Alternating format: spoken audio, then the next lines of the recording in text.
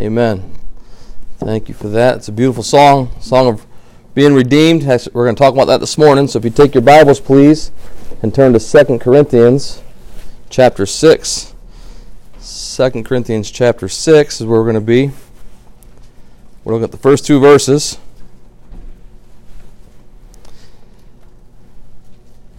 And I'm going to give a disclaimer before I preach this message that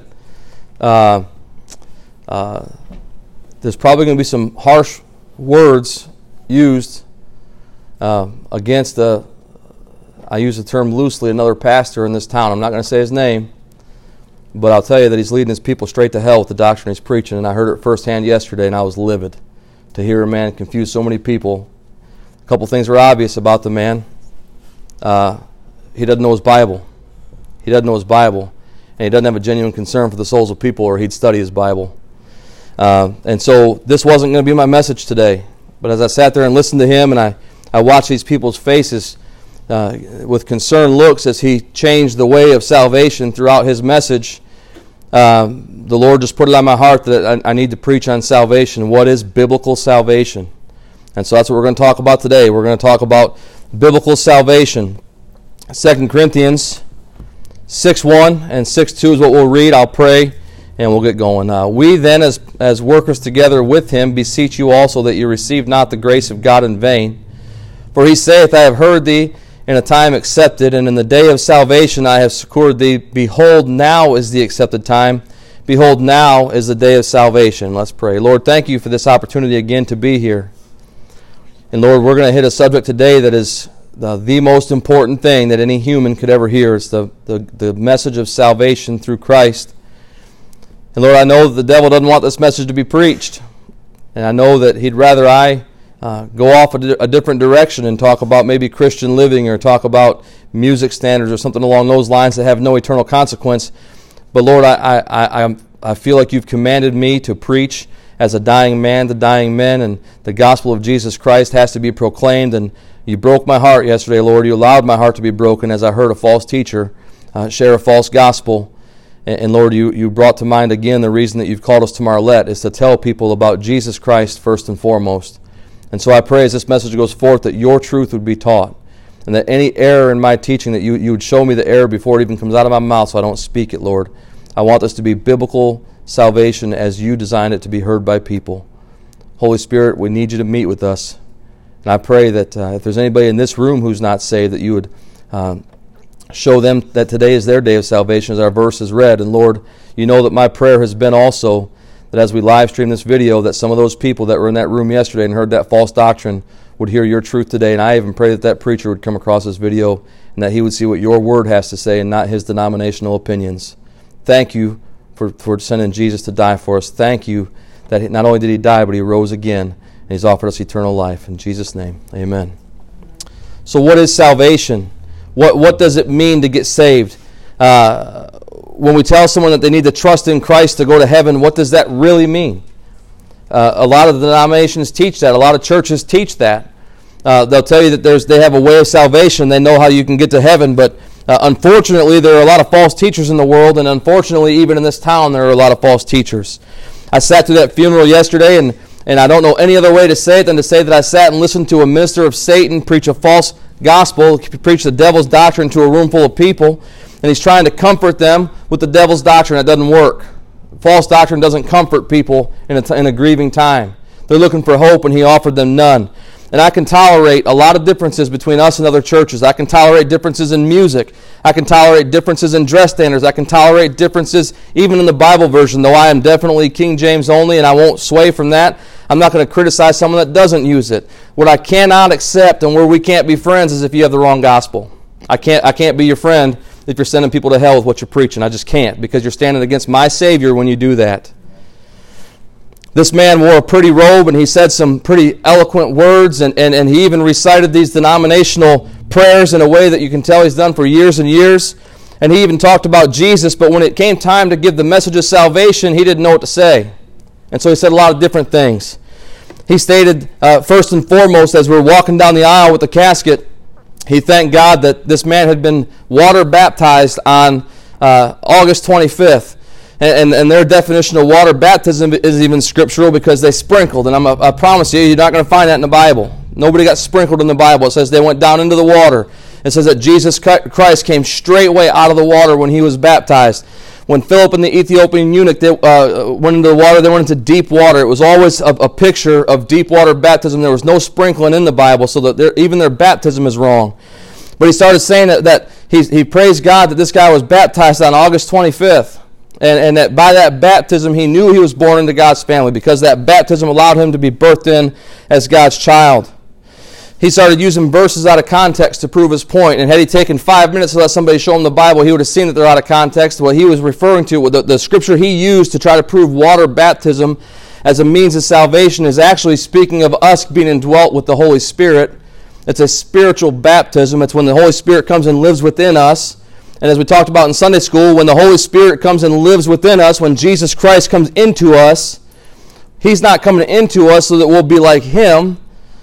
I'm sorry, so he'll be like us. He's coming into us so that we'll be like him. It's a spiritual baptism, and this guy's trying to prove water baptism with it.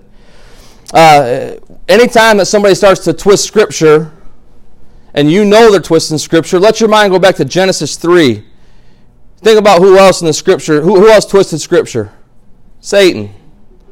So if there's a minister that's twisting Scripture to prove a point, is he a minister of God? No, he's a minister of Satan. Then this guy made a complete U-turn halfway through the message and started preaching, you have to get saved by faith alone. I thought, we can get along on that one because you're right. You have to be saved by faith. And then he said, but it's impossible for you to have faith. And so I'm thinking, where's this guy going with it? And then he said that God will choose to give you faith. But Jesus says that he's come as a light, and he put the light in all men. He put it in all men. And that pastor down the street doesn't get to dictate whether or not Jesus put that light in all men. God's word said he put it in all men, so all men have a measure of faith. Every single human being has a measure of faith that comes from God, not from a denomination that's sending people to hell. And then he started talking about you can't earn your way to heaven. There's no works you can perform in your life to go to heaven. And then immediately followed up with, but you have to be baptized. I thought, do you understand the words come out of your mouth? You're saying that you can't work your way to heaven and then telling people to go to heaven they have to perform a work. That's the devil's doctrine. It's confusion. God is not the author of confusion. God gave us the Bible to tell us how we can get to heaven. He gave it to us straight. We don't have to wonder. This guy closed his service there, if you call it that, by saying that when somebody gets baptized, they're God's child. Well, let me tell you something. That man that he was praising God for getting baptized on August 25th, that man heard the gospel of Jesus Christ last Saturday, and guess what? He trusted him as his Savior. So when he stepped into eternity on Tuesday, we know that he went to heaven, but not because he got water sprinkled on his forehead. He went to heaven because he put his faith and he put his trust in Jesus Christ alone as his Savior. That man is a heretic, and his doctrine comes from the pits of hell. And believe me, like I said, we can have differences in a lot of areas. We cannot have differences on the gospel of Jesus Christ. If you divide that gospel, if you start chopping it up and you start preaching in a way that's going to send people to hell, I will stand against you, and I will do it. Whether it's behind this pulpit or to that man's face, I will do it because he's bringing shame to the cause of Christ. Listen to what Galatians says in Galatians 1. I'm going to fly through a lot of scripture this morning, so if you want to write these references down, please do. Galatians 1, starting in verse 8, but though we or an angel from heaven preach any other gospel unto you than that which we have preached unto you, let him be accursed. As we said before, so say I now again, if any man preach any other gospel unto you than that you have received, let him be accursed. For do I now persuade men or God? Or do I seek to please men? For if yet I pleased men, I should not be the servant of Christ. But I certify you, brethren, that the gospel which was preached of me is not after man. For I neither received it of man, neither was I taught it, but by the revelation of Jesus Christ. And that's Galatians 1:8 through 12. Now listen, he says, For do I now persuade men or God? This guy's down here trying to persuade men that he knows somebody's in heaven because they got baptized. You think God's persuaded by that? Nope, not a bit. God knows what it takes to be saved, and he knows it doesn't require baptism. And if it does require baptism, if that's what it requires, then Jesus Christ is a liar, and we should never trust in him because there's a man that died on the cross next to him that wasn't baptized. And Jesus says, you're going to be in paradise with me today. So, do I put my trust in what Jesus says, or do I put my trust in a denominational preacher?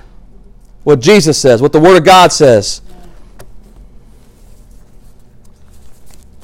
The room was full of people who were going to step into eternity, and this man fed them lies from the pits of hell. I was angry. I promise you, to my recollection, that's the first time I was angry at a funeral. There's been times where I was upset by the way somebody stepped into eternity, whether it's, somebody had an accident or I had a family member that was murdered, and those things bothered me. But to be that angry, I didn't know if I was going to be able to keep my mouth shut. I was sad.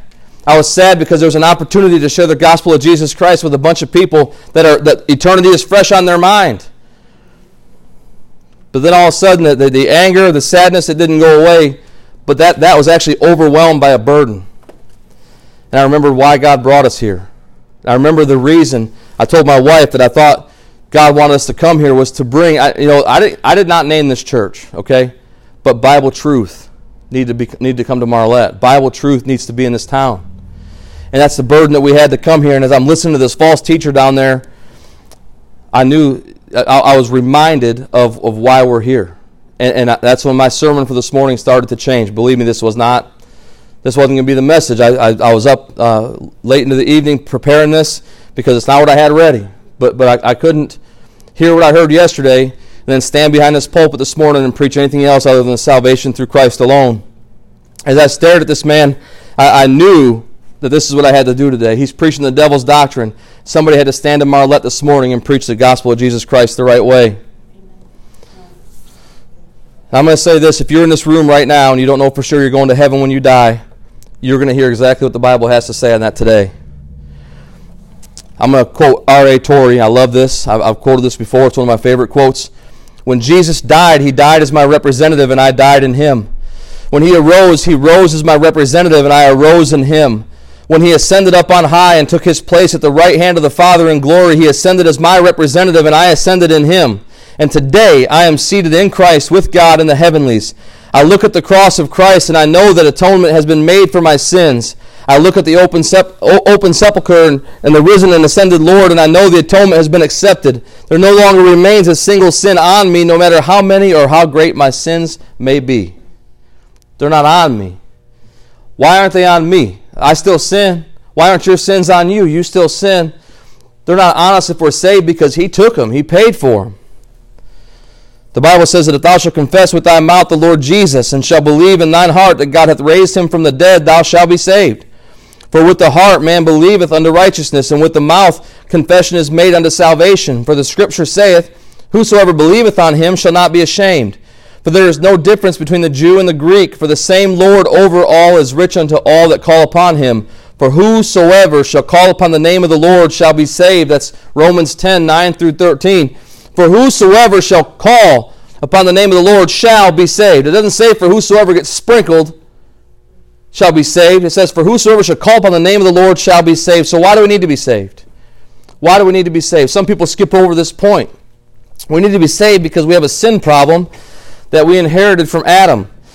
Genesis 3:17 says, and unto Adam he said, because thou hast hearkened unto the voice of thy wife, and hast eaten of the tree of which I commanded thee, saying, thou shalt not eat of it. Cursed is the ground for thy sake. In sorrow shalt thou eat of it all the days of thy life. Thorns also and thistles shall bring it forth to thee, and thou shalt eat the herb of the field. In the sweat of thy face shalt thou eat bread, till thou return unto the ground, for out of it wast thou taken. For dust thou art, and unto dust shalt thou return. He's telling Adam, you're going to die. You're going to die. That wasn't part of the plan. If you go on and read that, this is Genesis chapter 3, starting in verse 17. If you look at verse 22 in Genesis 3, and the Lord God said, behold, the man has become as one of us. This is, I believe, speaking to the Trinity here, to know good and evil. And now, lest he put forth his hand, and take also of the tree of life, and eat, and live forever. Therefore the Lord God sent him forth from the Garden of Eden, to till the ground from whence he was taken. So he drove out the man, and he placed at the east of the Garden of Eden cherubims and a flaming sword, which turned every way to keep the way of the tree of life. God knew that this man, now he's sinned, he has a knowledge of good and evil. They couldn't take the chance that he would go eat of the tree of life, because now it's a sinful man that's going to live forever. They couldn't do it. They had to kick him out. They told him he's going to physically die. This creates a problem for us. The problem for us, we're going to see in a little while that the Bible tells us that Adam's sin passed up on all of us. Adam and Eve, they're the mother and father of us all, if you want to look at it that way. We all exist because they existed. That sin nature was passed through Adam. We have that sin nature. For all have sinned and come short of the glory of God. Wherefore, as by one man sin entered into the world, and death by sin, and so death passed upon all men, for that all have sinned. So if the Scripture says that you're a sinner and I'm a sinner, guess what? Then we're a sinner. I love running into people that say, I'm not a sinner. Really? Well, one of two things we can do here. Either I need to bow down and worship you, or I can show you from the Scripture that you're lying to me. And usually, by the time that conversation's over, they're really angry, and I tell them that anger is a sin. And I get kindly or unkindly asked to leave the property. But this creates a problem for us. Romans 6:23 says, "For the wages of sin is death." Some folks think that their physical death covers the wage. They say, well, if I die, then my wage is covered. But that's not what the Bible says. For Hebrews 9:27, "And as it is appointed unto men once to die, but after this, the judgment." What is this judgment? Revelation 20, starting in verse 12. "And I saw the dead, small and great, stand before God, and the books were opened, and another book was opened, which is the book of life. And the dead were judged out of those things which were written in the books according to their works. And the sea gave up the dead which were in it, and death and hell were delivered up, and death and hell delivered up the dead which were in them. And they were judged every man according to their works. And death and hell were cast into the lake of fire. This is the second death. And whosoever was not found written in the book of life was cast into the lake of fire." That's the judgment. That's the judgment. When people say to me, hey, you shouldn't tell me how to live my life. Only God can judge. Yeah, and He's going to, and that should scare you. Because He has the keys of hell in His hand. If you're not saved, it should scare you that God's going to judge you. And if you are saved, it should scare you that God's going to judge people that you know. So where will you go when you die? This world is full of people who believe that they're going to go to heaven, but tragically, churches are full of people who think they're going to go to heaven. The truth is, heaven is one of two possible places that we're going to go when we die. We have two possibilities. There's two choices. There is no soul sleep. There's no purgatory. There's none of that. It's heaven or it's hell, and we're going to go to one of the two. Let's face a stark reality about this day and age. I think we all know it. Hell is not a popular subject. And there are a lot of churches that won't mention it. But it demands our attention. Hell has to be on our mind because people are going there every single day. Think about, just for a moment, think about the gravity of the eternal consequences of someone that goes to hell. Think of somebody that's in hell right now. The torment they're going through. What did the rich man say? Let's look at Luke 16 here. I believe it's 16. This wasn't in my notes, so I apologize for winging it here.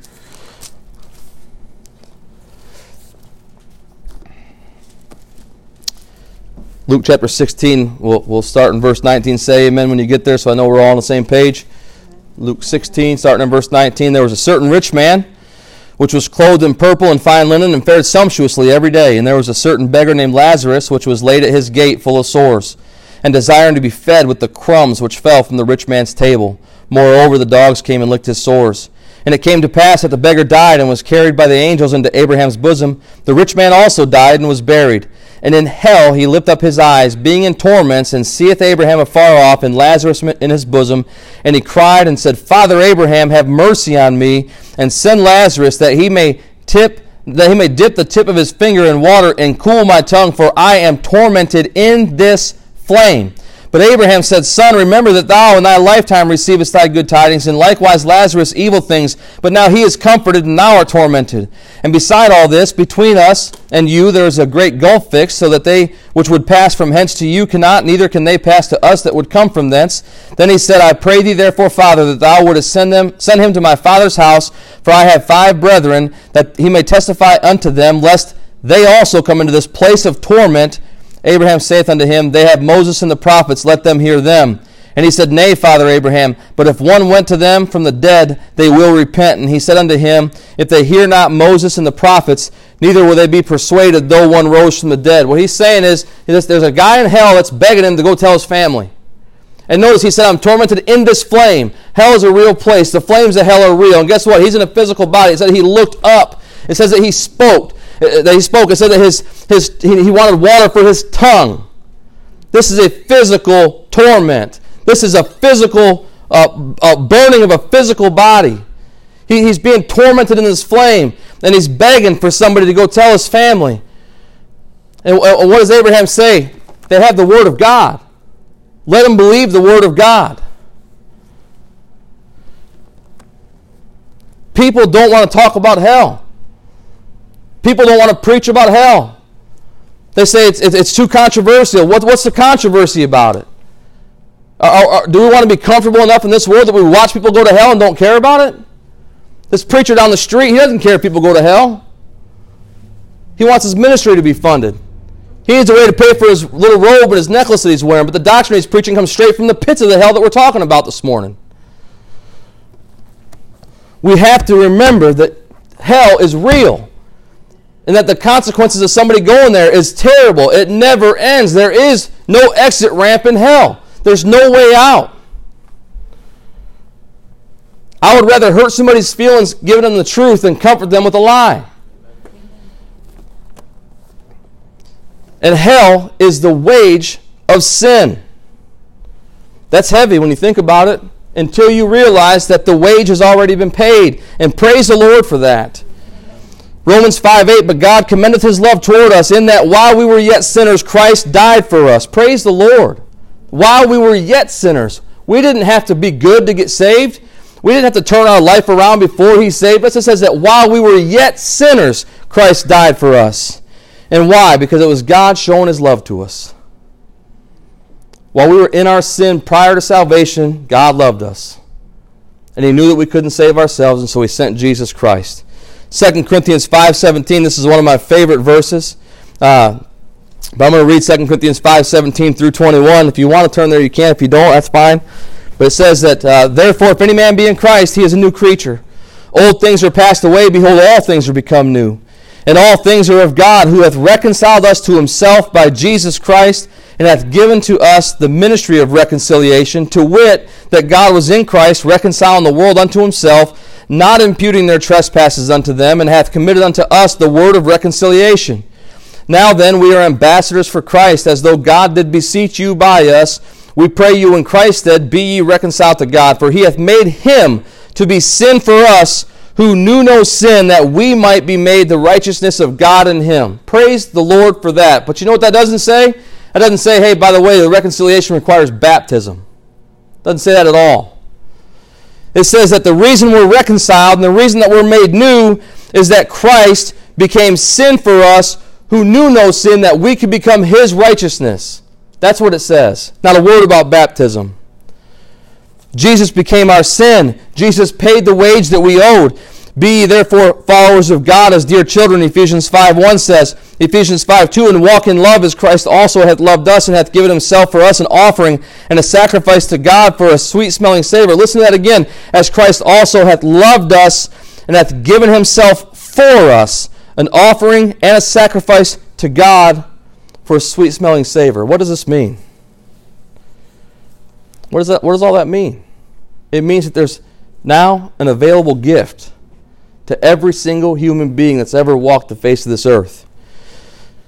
What is the gift? Jesus Christ was born of a virgin. He had to be. If he had a man for a father, then he would have had the same sin nature that we have. And I'm going to give you a little parenthetical Bible lesson here. If you study the generations of the kings of Israel, because it said that Jesus is going to come from the line of David, right? David was a king. If you follow that family line, do you realize that Jesus' stepfather Joseph would have been a king in Israel?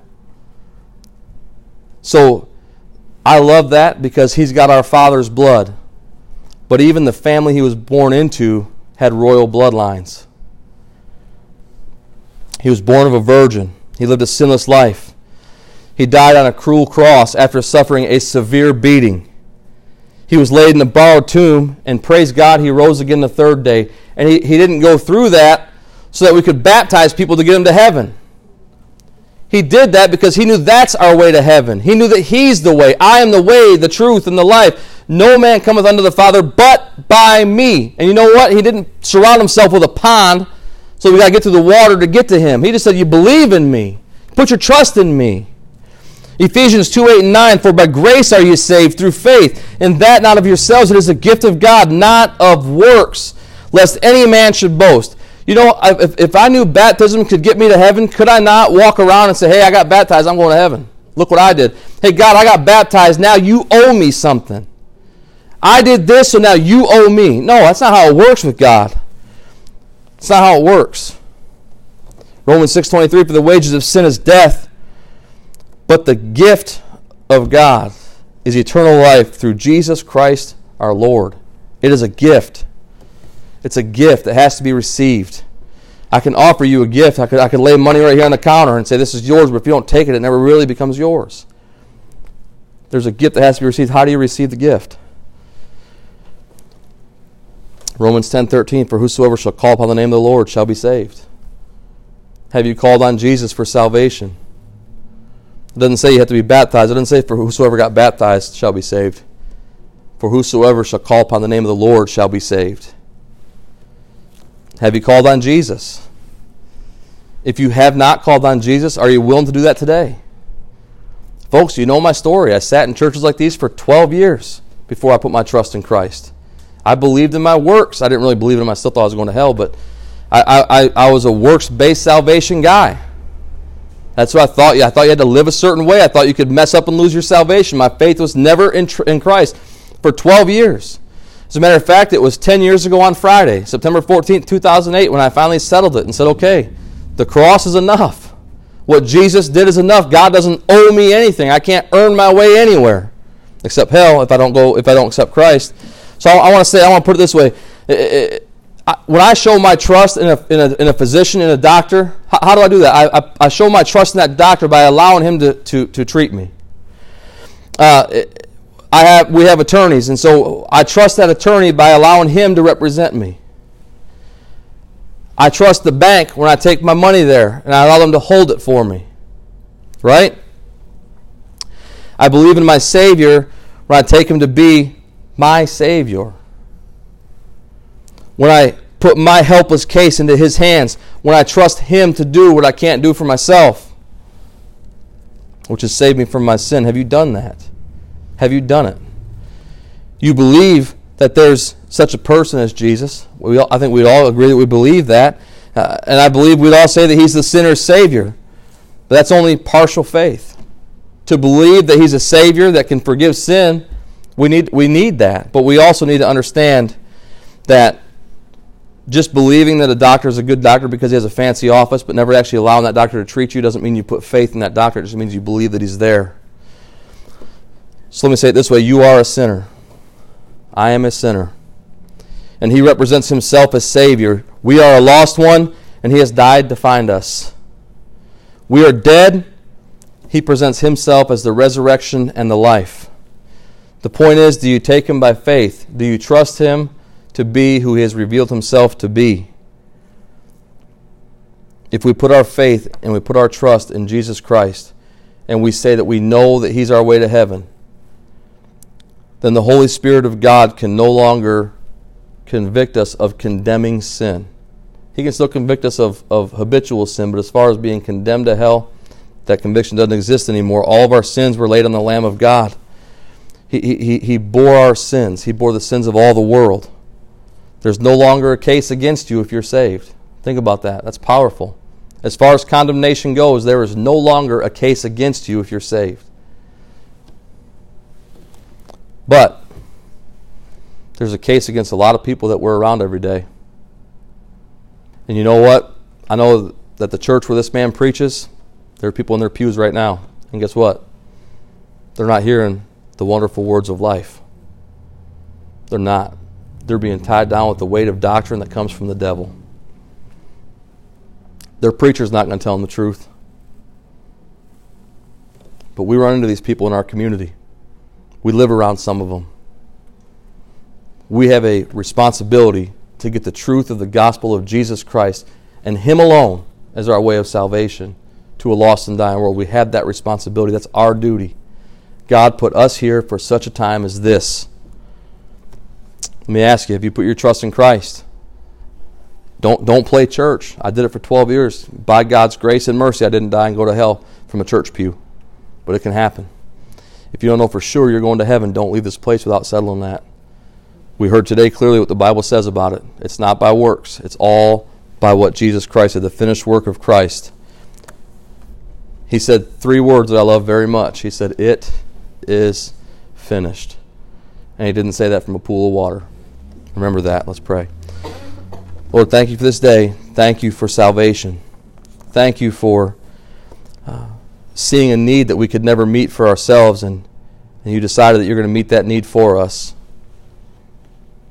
Thank You for giving us Your word to teach about that. And now, Lord, if we're saved, we have a tremendous responsibility to make sure others hear that same message. And Lord, if we're not saved, then today is our day of salvation. We need to settle that before we leave this place. Father, as we take a few moments here and have a brief invitation, I pray that You would convict our hearts, whether it be conviction towards salvation or conviction towards sharing the gospel. I pray that You'd meet with us in this moment. We need You, Lord. Our community needs You. In Jesus' name, amen.